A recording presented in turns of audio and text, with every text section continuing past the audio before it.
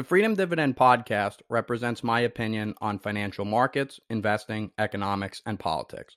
All information disseminated on the podcast is not investment advice. Anyone seeking financial advice should look to contact a licensed broker or industry-registered financial advisor. The Freedom Dividend podcast is brought to you by Stay in Step, a veteran ministry podcast with Jay Barnes.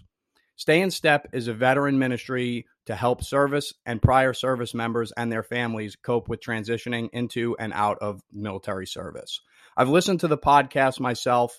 It's very good. It's very helpful for a lot of people that are new to the military, looking to get into the military, or are looking to get out of the military and transition back to civilian life. It's a very great podcast. A friend of mine put it together. Go ahead and give it a listen. It's available on Spotify, and they have a few episodes out already. So yesterday we got the CPI data month over month for the month of March. The numbers came in right at expectations of a 1.2% increase for the month in consumer prices. And if you extrapolate that out for an annualized number, that shows an increase in inflation of 14.4% year over year annualized. So March prices rose for consumers by 1.2% from last March to this March. But also, if you look at the year over year increase for a 1.2% increase on just 1 month, that shows a inflation rate of 14.4% year over year. We also got this morning the PPI month over month numbers for the producer price index. There we saw an increase that beat expectations, an increase of even more than what we saw in the CPI. So producer prices for the month of March rose by 1.4% from last March. And again, you extrapolate that out on an annual basis, that shows over a 15% annualized inflation rate in producer prices. Again, these are prices that are going to need to be passed on from the businesses to consumers.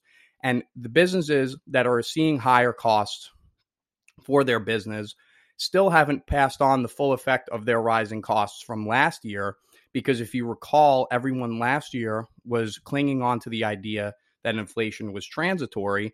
And so therefore, any businesses that experienced rises in their costs were hesitant to pass those costs on to their consumers because they were trying to wait it out and hope that their costs would come back down. But we're seeing now there's a lot of pressure in the business sectors all across the economy for rising prices and input costs. One of the big input costs, obviously, is materials prices. We have a lot of materials that go into making industrial products and cars and services very, very high. They're continuing to skyrocket. And again, this is showing that inflation is not yet peaking. Yesterday, when we got the CPI month over month numbers coming out, a lot of people in the markets were speculating that this is peak inflation and that this is going to be the end of rising inflation, and we're going to start to see it come back down in the future. Well, we got the PPI this morning, and that put an end to those talks. So when we got those numbers, immediately the price of gold rose.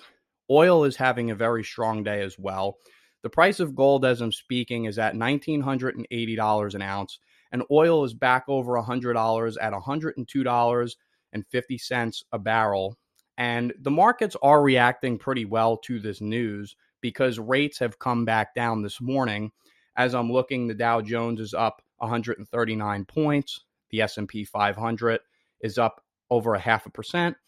And the big winner is the NASDAQ, which is up 1.5% this morning. And again, that's mostly because we got relief in Treasury yields rising. So because Treasury yields are coming down, that's providing some relief to the overall markets and the U.S. indices. But again, that is going to reverse.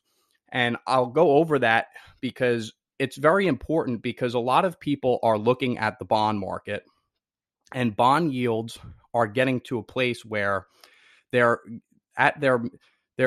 getting to a point where people expect bond yields to come back down, because bond yields haven't been going up for the last 40 years. The bond market has been in a bull market for 40 years. And if you think back to what was going on more than 40 years ago, that would put us into the 1970s. And that's the last time we had inflation the way we have it now. Of course, the inflation is worse now than it was in the 1970s, but you'd have to go all the way back to the 1970s to experience a bond bear market. And that's because of the inflation going on at that time. Now, a lot of people are expecting that because rates haven't risen substantially in 40 years, that we're at peak for bond yields and that bond yields are going to start to come back down. Now, I think that's why you're also seeing traders today are buying the NASDAQ and buying the more speculative tech stocks. If you look at the Cathie Wood ARK Innovation Fund, it's up about 3% intraday. So a lot of people are buying the more speculative growth stocks in the markets on this drop in bond yields. But really, the drop in bond yields makes no sense at all. Again, with the inflation data that's come out over the last 2 days, we're seeing that inflation is well above double-digit inflation. But again, the idea in the markets is that we've reached peak inflation. And so that's why people are now starting to buy bonds, because they think interest rates are going to start to come back down since we've supposedly hit peak inflation. And so that's making bond prices go up and bond yields come down slightly. But again, this makes no sense, because even at the current rates, if you look at the US 10-year Treasury bond, as I'm speaking, it's yielding 2.67%. But yet we have inflation in the double digits. So that's over a negative 8% real rate of return. And again, there's no reason why you would buy bonds in this market. And I'll go over that a little bit later. But tomorrow, we're going to get some data for retail sales, and we're going to get unemployment claims and also import prices month over month. But it's very important to understand that we're not anywhere near peak inflation. Because if you look at where we are today, inflation data showed again a 1.2% increase year over year from last March. And again, if we have a 1.2% increase every month for an entire year, that is an annualized inflation rate of 14.4%. Now, many mainstream analysts are saying we've hit peak inflation, but the last time inflation was this high was in 1981. Now, if you go back to 1981, interest rates were at 20%, and that's for the overnight lending rate, the federal funds rate. Interest rates were as high as 20% in 1981. Today, they're at 0.25%. So we have interest rates for the overnight lending rate right now at 0.25%. And if you also look at where interest rates were for bonds during that time period, they were also in double digits. We're nowhere near close to double digit coupon rates on bonds today. And if you also look at the dollar index, and this is a very important point, because the dollar index just hit a 5-year high yesterday. We're now trading at over $100 for the dollar index. Again, the dollar has been going up against other fiat currencies around the world, which might not make any sense on the surface, because you would say there's such high inflation and the purchasing power of US dollars is getting diminished very, very quickly with all this inflation. Why is the US dollar going up in value against other fiat currencies? Well, for one, there is an inflation problem in a lot of different economies around the world. In the UK, in Europe, Japan, Australia, in a lot of major economies around the globe, there are also inflation problems. But the inflation problems in other parts of the globe are not anywhere near as bad as they are in the United States. But also, because there is a lot of political risk out there in the markets right now, with both the Russia-Ukraine conflict and also with that's impact on European markets, a lot of people are buying the safer haven currencies in the markets, and one of those currencies happens to be the US dollar. And so the US dollar is catching a bid because a lot of people are purchasing it as a safer haven currency. You also have a lot of traders are going to cash in order to avoid what they believe will be a downturn in the US markets. And again, they're not necessarily wrong that stock prices in the US are probably going to come down in the near future, but it doesn't make any sense to then go into cash where you're locking in a negative 8% or 14% rate of return because of inflation taking away the purchasing power of those dollars. But again, how can we be at peak inflation? All of the mainstream economists are saying we're in peak inflation. It's going to start to get better as we get into the summer. I mean, first of all, when we typically go into the summer months, people spend more money, right? And you see it now. People are going on all sorts of vacations. If you try and book a vacation right now, good luck with that, right? The airlines are full. Disney is packed with people. People are spending money all over the economy. The velocity of money is continuing to increase. There is no data that suggests that we're going to start to see inflation come back down. People just assume that inflation is going to come back down on its own because they don't understand what inflation is. And they also don't understand that there's nothing that is suggesting that we're going to have any type of deflationary pressures in the economy. Again, people are spending tons of money on food and energy. Look at the core PPI month over month. I mentioned that the producer price index rose by 1.4% this month. Well, the core producer price index, which strips out food and energy prices, what rose by 1% as well, beating expectations of just 0.5%. So what that means is Americans are spending a lot of money on food and energy. And when Americans have to spend a lot of money on food and energy, that obviously means that they have a lot less money to spend in other areas of the economy. And I keep hearing people talking about how you have to be in the cyclicals, in the cyclical trade, where you buy companies that are that have products and services in discretionary spending areas.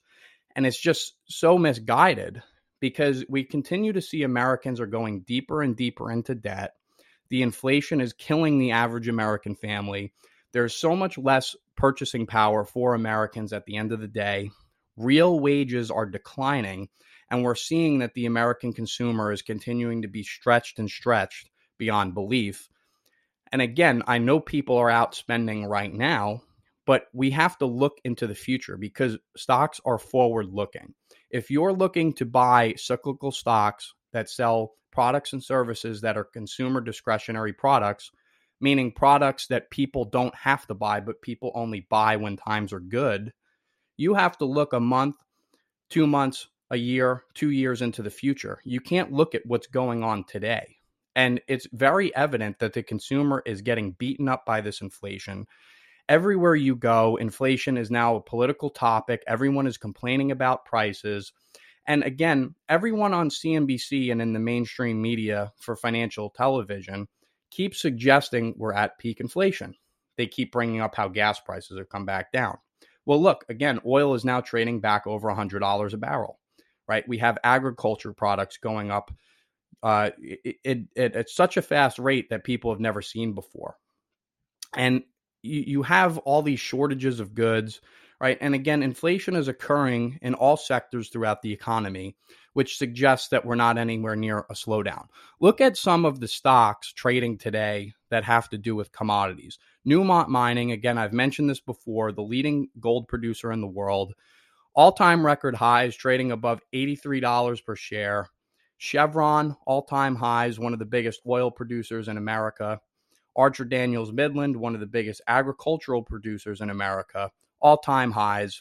If you are in commodity stocks, your portfolio is on fire right now. You are completely outperforming the markets. And again, it seems like every single day, these commodity stocks just continue to rip higher and higher and higher because, again, the prices of these products are not going to slow down anytime soon. So these companies are going to continue to bring in more and more revenues. And the other part of this is it's part of the inflation trade because those who are getting this inflation trade correctly are buying value-oriented businesses. And I've talked about this many times, but in this environment, you don't want to be buying the growth stocks, the typical ARK Innovation ETF stocks, right? You want to buy stocks that are producing earnings now, and you want to buy stocks that have a lot of pricing power to raise prices on their consumers, right? If you think about the typical commodity stocks, if an agricultural business is selling food, they can raise their prices and pass those prices on to the consumers, and their consumers are just going to eat those prices. If gas companies raise their prices, people are not going to stop commuting to work. People are going to eat those higher prices, right? You think of a tobacco company, right? If someone is addicted to cigarettes, they're going to keep smoking those cigarettes. It doesn't matter how high the price of cigarettes go. So you have commodities companies are where you want to be because they have pricing power and they can pass higher costs onto their customers. Therefore, they generate higher profits in times of inflation, and they can pass those higher profits on to you as a shareholder in the form of higher dividends. And that helps you as a shareholder beat inflation yourself, because as your cost of living goes up, so does your dividend income. And that helps relieve some of the inflation pressures that you have. But also, again, another asinine comment that I heard yesterday from downtown Josh Brown on CNBC. He said that with Treasury yields above 2% on 1-year T-bills and 2-year Treasury bonds, he'd be more than happy to park his sideline cash in those Treasury bonds to collect those 2% coupons. Again, completely ridiculous. What good is a 2% interest payment when inflation is running at 14% year over year? That's a negative 12% loss that you are locking in by buying those Treasury bonds. If he had any sort of an understanding of economics and he wants to keep some cash on the sidelines because he's looking to buy growth stocks and he thinks those growth stocks might drop, why would he not keep his money in gold, where you're avoiding that 12% loss of purchasing power?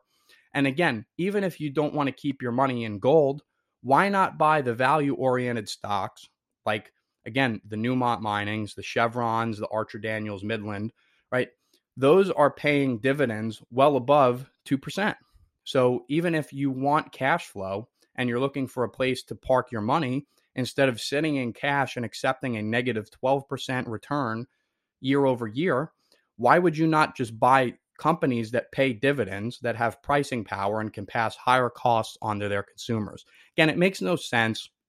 And again, the fact that people are buying bonds today because they think that somehow inflation is going to go down automatically on its own, the Fed doesn't even have to do anything to fight it, completely ridiculous. And these people couldn't be more wrong. Again, if you go back to the last time inflation was as high as it is now, you'd have to go back all the way to 1981. And the interest rates in 1981 were near 20%, and the inflation rate back then was about 14%. So the real interest rates back then were positive 6%. Real interest rates today are negative 14%. How is inflation going to go away with interest rates at negative 14%?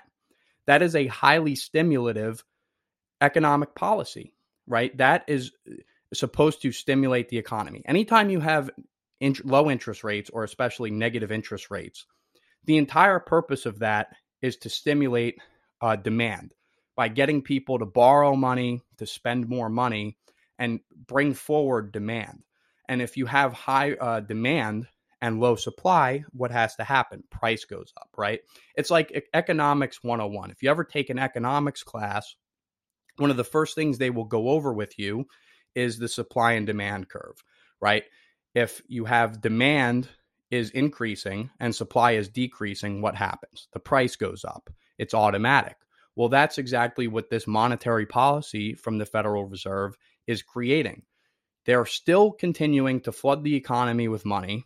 They still haven't shrunken the money supply at all, right? They've printed $9 trillion since 2008. And albeit while the economy has just gone through a shutdown over the last couple of years. So you have very few Americans working productively in the private sector to produce goods and services. So the supply of goods and services is extremely low.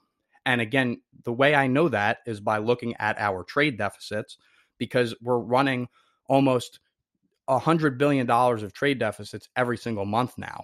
So we have a very low supply of goods and services in the economy. Yet we have low interest rates, which are stimulating a high level of demand because people can borrow money at extremely cheap rates. Well, of course, what is that going to do? It's going to continue to make prices go up. But again, for some reason, many mainstream economists can't seem to figure this out. But it's very simple to understand if you have a very simple understanding of the supply and demand curve in economics. So inflation is going to continue to run out of control. Again, we're already now at 14% inflation year over year if you annualize the inflation rate from last month. And again, if you buy bonds today, who knows? I mean, inflation is going to get even worse. And so the last thing you want to do is be owed US dollars in the future, because the people who lose in an inflation environment are creditors. The last thing you want to do, aside from owning US dollars yourself and locking in that heavy 14% loss for the year, is be owed US dollars from somebody else, because then you're locking in future losses as you're going to get paid back in the future, those US dollars. So there's no reason to buy US Treasury bonds today because they don't pay any interest to make up for the loss of purchasing power that you're going to have from inflation. And again, I understand if you're running a portfolio or you're managing money for clients, you don't want to be 100% invested in the markets. That's fine. But if if you would typically keep a 10 or 15% cash of that portfolio on the sidelines, you cannot do that in today's world. You have to find other things to do with that cash. You can buy gold or silver. You can buy dividend-paying companies, right? You can't buy bonds. Again, if you're just gonna buy bonds with that money, you're better off just buy value dividend paying stocks, right? You're better off being 100% invested in the stock market right now if you're going to buy value oriented names. Now, if you're going to buy growth stocks or you're going to buy something very speculative like cryptocurrencies, you'll actually be much worse off buying those products rather than just sitting in cash. And while I'm on the topic of cryptocurrencies, I just want to bring up Bitcoin, because Bitcoin is now trading again below 40,000. So if you go back to April 13th of last year, Bitcoin was trading above $65,000 a Bitcoin. So if you purchased Bitcoin last April 13th to hedge against inflation because you were worried about losing purchasing power to inflation, right? If you were worried about 14% inflation back then and you purchased Bitcoin, you've now lost 35% of your money. Bitcoin is down 35% year over year. And so, in other words, if you were worried about 14% inflation, you bought Bitcoin, you've lost 35% of your money. What kind of an inflation hedge is that? Everyone, again, wants to say that Bitcoin is an inflation hedge, yet the price keeps going down. And if you weren't paying attention last week, and it's running into this week as well, there's a huge Bitcoin conference going on down in Miami. You have tons of investors have come in, and it's another pump and dump for this pyramid scheme, if you want to call it that. But all of the news attention that Bitcoin's got over the past year, all of the supposed investors that have come into the market, you have El Salvador has adapted it as official legal tender. You have institutions supposedly coming in, right? We have 2 Bitcoin ETFs trading on the markets now. All these commercials for Bitcoin, right? You have the Matt Damon commercial. You had the Coinbase commercial during the Super Bowl, right? All of this supposed institutional investment coming in and all of this supposed support for Bitcoin and all this money spent on advertising. And again, we just had the conference last week running into this week for Bitcoin, yet the price is down 35% over the last year. Now, there's an old saying, if you're sitting at a poker table for a half an hour and you can't figure out who the sucker at the table is, that means you're the sucker at the table, right? If you're in Bitcoin right now and you can't figure out why the price is going down, it's because all the big whales that are in Bitcoin that are promoting it on TV and telling you to buy it, in secret, they're actually selling, right? There's somebody is selling Bitcoin out there. Even though you have MicroStrategy coming in and buying more every month on more borrowed money, right? You supposedly have more institutional adoption. The price keeps going down because people keep selling into the hype. But that's also a very bad sign for Bitcoin, because most of the people that have gotten into Bitcoin got in the last 12 months. More than 50% of people that own Bitcoin bought it within the last 12 months.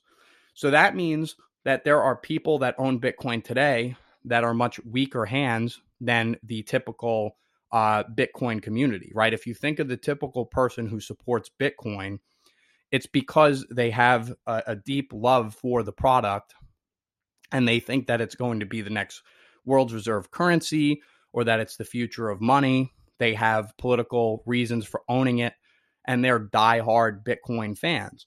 But most of the people, again, more than 50% of the people that own Bitcoin just own it because they're trying to make some quick, easy money.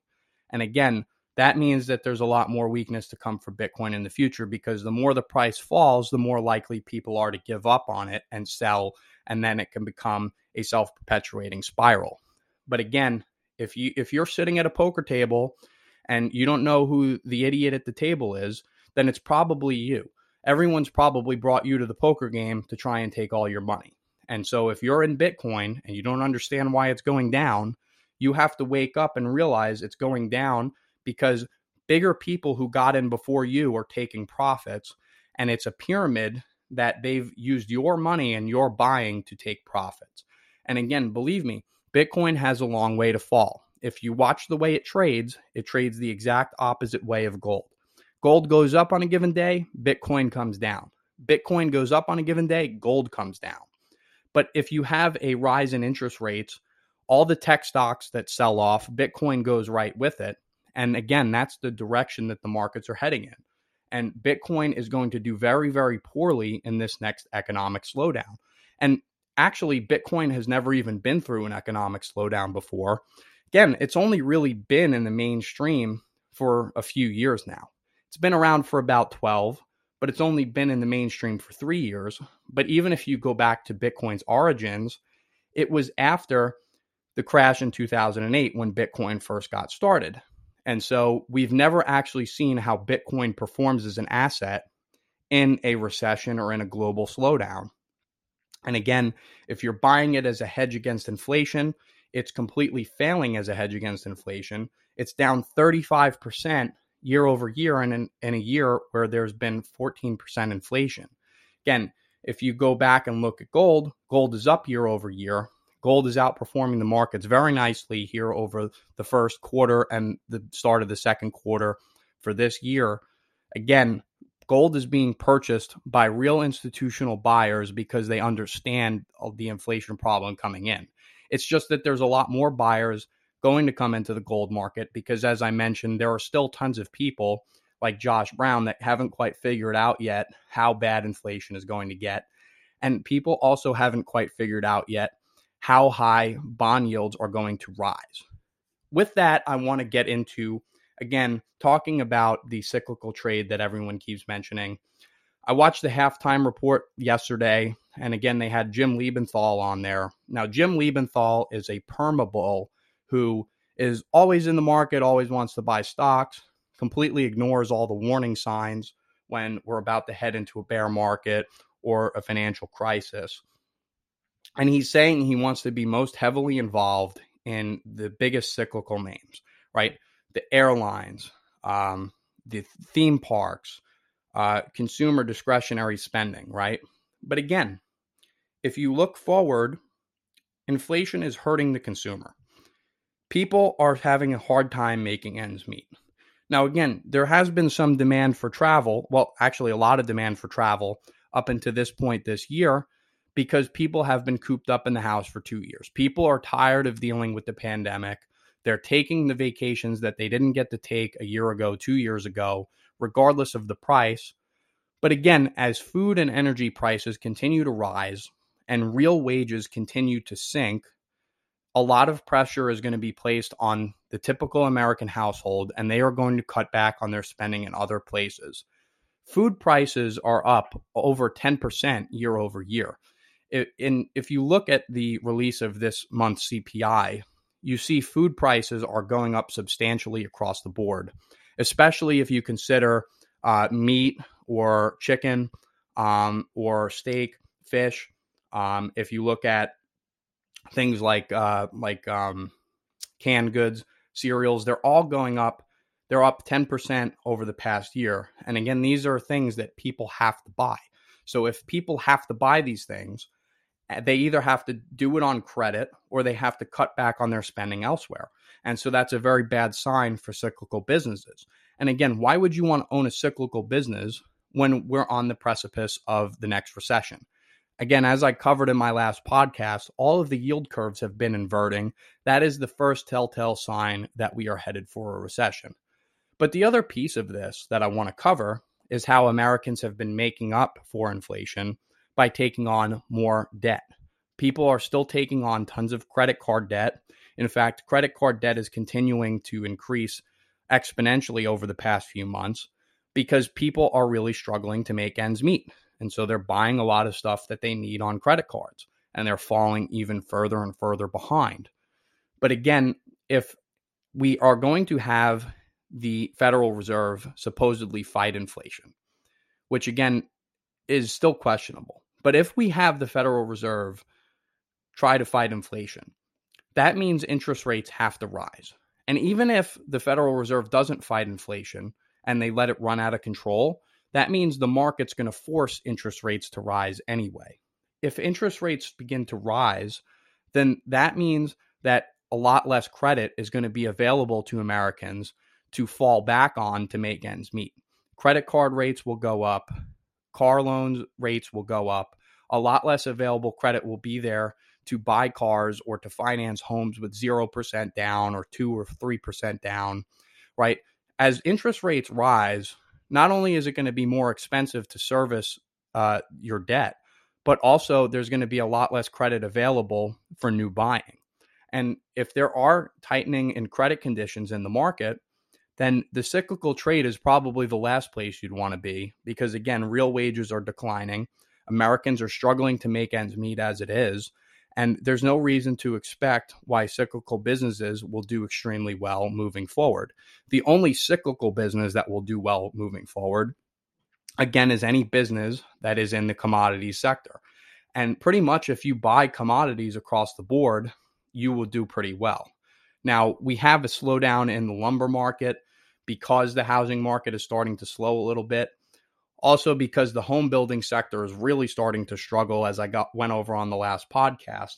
But again, go across the board, agricultural products, oil, gold, silver, copper, industrial metals, right? A lot of these industrial metals are used to make electric vehicles. All of these are going up in price. And again, that's a huge windfall for a lot of these commodity businesses that can pass those higher prices onto their customers for more profits. And then again, they can pass those profits on to you as a shareholder, either by issuing bigger dividends or announcing share buybacks. But again, that's where you want to be in this time period. Again, especially if you're looking to escape inflation, you got to own the stocks that pay dividends. You got to own value-oriented names. You can own real estate, but I'm not crazy about real estate because, again, if interest rates rise substantially, that means there's a lot less buyers available on the market for real estate, which means real estate prices could come crashing down. But if you do want to buy real estate, you shouldn't do it unless you buy it mostly with debt and it cash flows positively. Because again, you don't want to have a lot of equity in something if the value can come crashing down because interest rates rise. Now, I don't really like real estate as the best inflation hedge because, one, if we have a lot of inflation, it's going to get very expensive to maintain that real estate, right? We're even seeing it now. Insurance rates for homes are going up. Property taxes can always go up. You're seeing the cost of maintenance for repairing things around the house is going up. New construction costs are going up. And so any renovation costs that you have for a home is going to go up in an inflation environment as well. So you can have, in a scenario where there's high inflation and interest rates are rising, it can get more expensive to maintain your home while the value of the home is actually coming down. So I don't like the idea of buying a primary residence right now. But if you want to own real estate, it's still going to get more expensive to own the real estate. And if you own a rental property, again, if Americans are struggling more and more to make ends meet, it's not necessarily a guarantee that your tenants are going to be able to pay your rent month after month after month. in the next recession. So I don't really love real estate as an inflation hedge, although it can be an inflation hedge if you get the proper buy. But more specifically, what I do like as an inflation hedge, if you want to be in real estate, is agricultural land. Because again, agricultural products are going up in price. So if you own agricultural land that can produce food, then that cash flow that land can produce will go up because the food that you can grow is more valuable. And so therefore, that value of that property can actually go up. So I do like agricultural land. If you look at Gladstone Land Corp, which owns a bunch of farmland that it leases to farmers, that stock is up almost 60% over the past year. And again, agricultural land and agricultural stocks are getting much more valuable. So that is a good inflation hedge. But again, I don't like the real estate sector as a whole. It's very clear that a lot of real estate is overvalued because there is just such low interest rates that people are able to put down, again, as I said, 0% in many cases, only 5% to buy a home. If credit conditions tighten, not only will there be higher requirements for a bigger down payment on homes, but also the monthly mortgage payments will go up. And so there will be a lot less people able to afford higher end homes. So I don't really love real estate. But again, if you have to own real estate, I would own land as opposed to a home or to a rental property. And then with that, obviously, the better inflation hedges, again, are owning businesses. You want to own stocks that have pricing power, that if their cost of production for their goods and services increases, they can pass those added costs onto their customers without affecting their sales volume. Again, that's where you find the agriculture companies, the oil companies, the materials companies, right? Tobacco companies. Those are the types of stocks you want to be in. And oh, by the way, while you're at it, if you want to buy stocks to avoid inflation, you might as well avoid the U.S. economy as well and avoid the U.S. dollar that's actually getting inflated and buy companies that have global operations and a lot of exposure to foreign markets. So again, tomorrow we're going to get retail sales month over month. We're expecting a 0.6% increase there. We'll see if we get there. My expectation is that we'll either hit that mark or be a little below it. I don't think we're going to beat that expectation. But again, we'll see how the consumer is continuing to hold up. As I mentioned, over the past several months, the consumer has gotten weaker and weaker. And by the way, if retail sales do increase, it's not necessarily because people are buying more stuff. It might just be because people are buying the same amount of stuff or less stuff, but it costs them more money to buy it. So I'll go over those numbers in a couple days. We get that tomorrow. We get import prices month over month. And by the way, import prices and export prices are more reflective of what the real inflation is in the economy. Because as I've mentioned many times before, the way the CPI is calculated today as compared to the way it was calculated in 1981 is completely different. If we calculated the CPI today the same way it was calculated in 1981, inflation would probably be closer to 20% because the CPI data does not include real home prices, which have increased substantially over the past year. It doesn't include a lot of the real prices of goods and services because there are adjustments made in there. But again, with import and export prices, it just goes over the price increases or decreases in imports and exports. And so when we get the import prices month over month tomorrow, we're expecting a big jump. If we get it there, that's more indicative of the prices of goods Americans are paying. So we'll go over that data. But again, we are nowhere near peak inflation. In order for us to get to peak inflation, the Federal Reserve has to get serious about fighting inflation. But in order for them to do that, either they themselves or the market has to allow interest rates to rise substantially to where we get real positive interest rates so that we can start to really impact the supply and demand curve that has been all messed up over the past decade.